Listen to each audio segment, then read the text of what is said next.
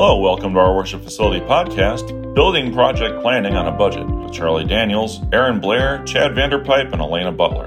I'm Gene Lass, editor of Worship Facility.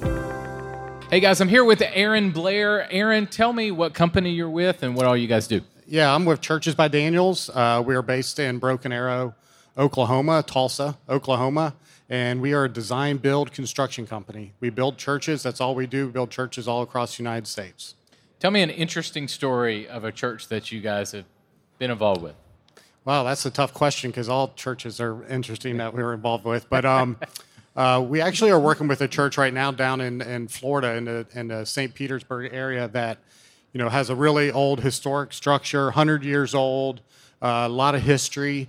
But over time, they built this amazing Art Deco, huge, looks like a flying spaceship attached to it. And right now we're trying to work on designs. How do we bring those two together? So renovate them in an architecturally mix mission style with a spaceship.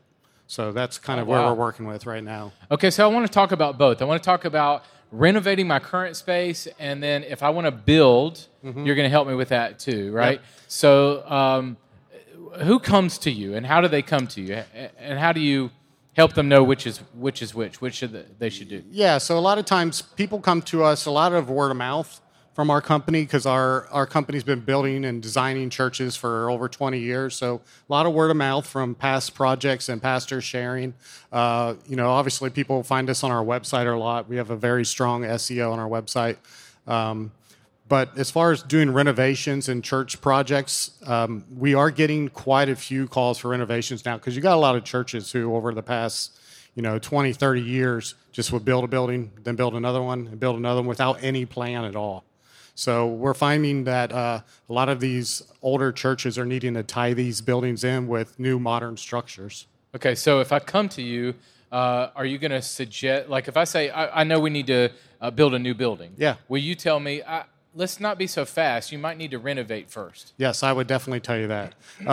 We try to make sure that churches understand that the cost of doing ground-up construction is double of what renovation would be. So if you have existing square footage that you can work with, we always encourage churches, let's start with what you got, see if we can maximize that before we look at adding any new structures, just because it's so expensive.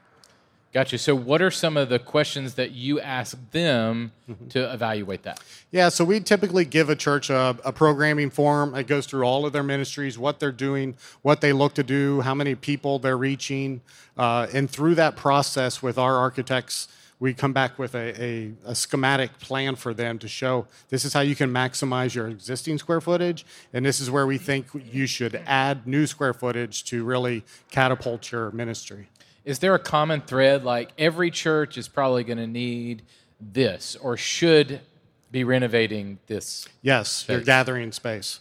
Every My church, lobby? Yes, your lobby, your gathering space. It's probably outside of your sanctuary, and it may be more important than your sanctuary at this point. That's a critical thing for your church, is to have a very dynamic, open gathering space, because that's where people really are doing a lot of church today. What's wrong with my current space? What do you see that's consistent that's always wrong with the lobby space? Well, it's small, it's dark, it's dungy. It doesn't scream, welcome here, come to our church, we're open, things like that. Okay, so let's walk through each of those things. So is it furniture, lighting? Where do you start? Where do you take them? Well, we always try to make sure that the furniture is very flexible. So, my background's in city management, and I've been in downtown revitalization for 20 years. And there was a lighter, quicker, cheaper was always the term we used for public spaces.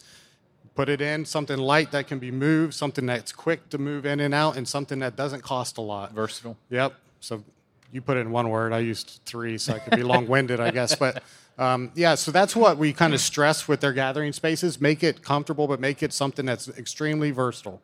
All right.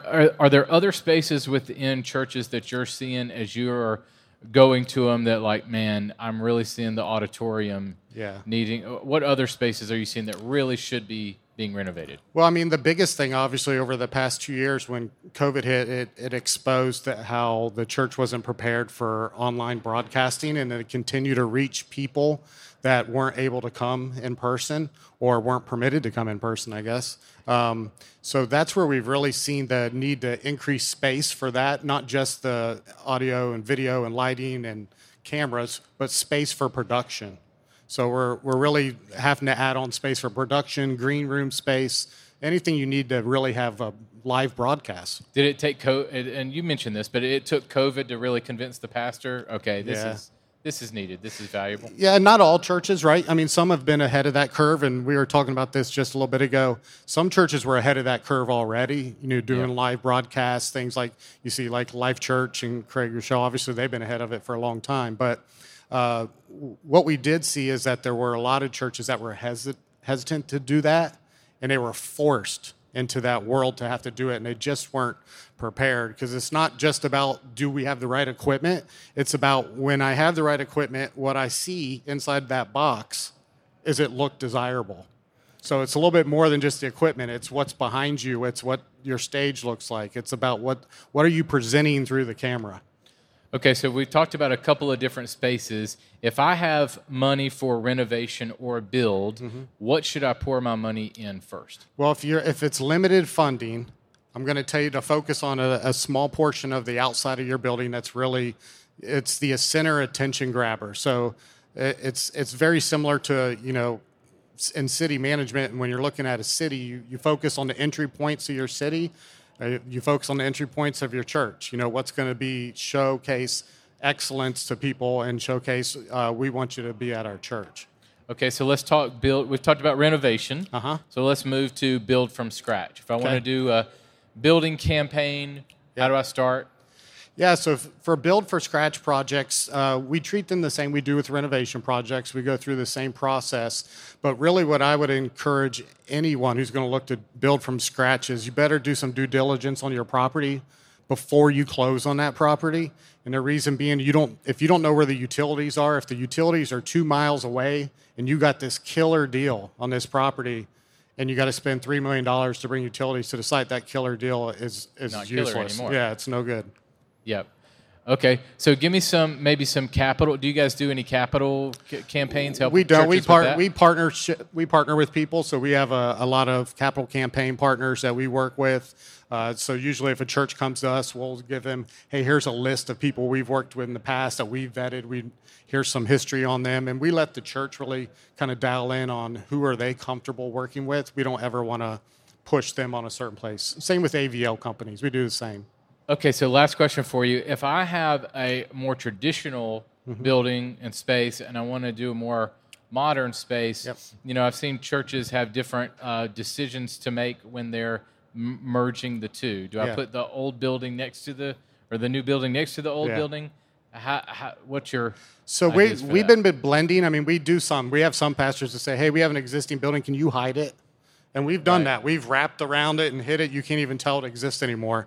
Right. But we do have some more traditional churches, and we have one in Oklahoma City right now that want to keep that historic 1920s steeple, but we're modernizing the columns, modernizing the glass, modernizing the gathering area. So I think that's a great example of being able to keep the tradition but still add some influence of modern architecture without destroying the 1920s historic architecture. So give me some practical first steps. I want to come to you guys and kind of start this process of either renovation or build from scratch. Yeah. How do I do it? Well, I think the most practical step is just kind of have what do you think that you can do from a financial standpoint, or if you don't know that, at least know some of your income, know how many people you have attending, and that gives us a starting point to say, okay, well, we think based off of your income and your growth, this is where you will fall as for a project. And that way we can safely guide you forward and not just design something that you're never going to build. Right. So awesome. Well, thank you so much, Aaron. Really appreciate it, man. Thank you. I appreciate it. Thank you for listening to our podcast. Please tune in for our next episode, LED Video Displays, What to Look For When Purchasing One, with Daniel Garley. I'm Gene Lass, editor of Worship Facility.